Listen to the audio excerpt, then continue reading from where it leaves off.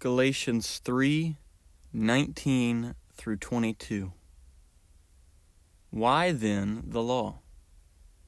It was added because of transgressions, until the offspring should come to whom the promise has been made, and it was put in place through angels by an intermediary.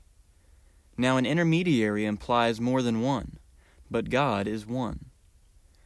Is the law then contrary to the promises of God? Certainly not.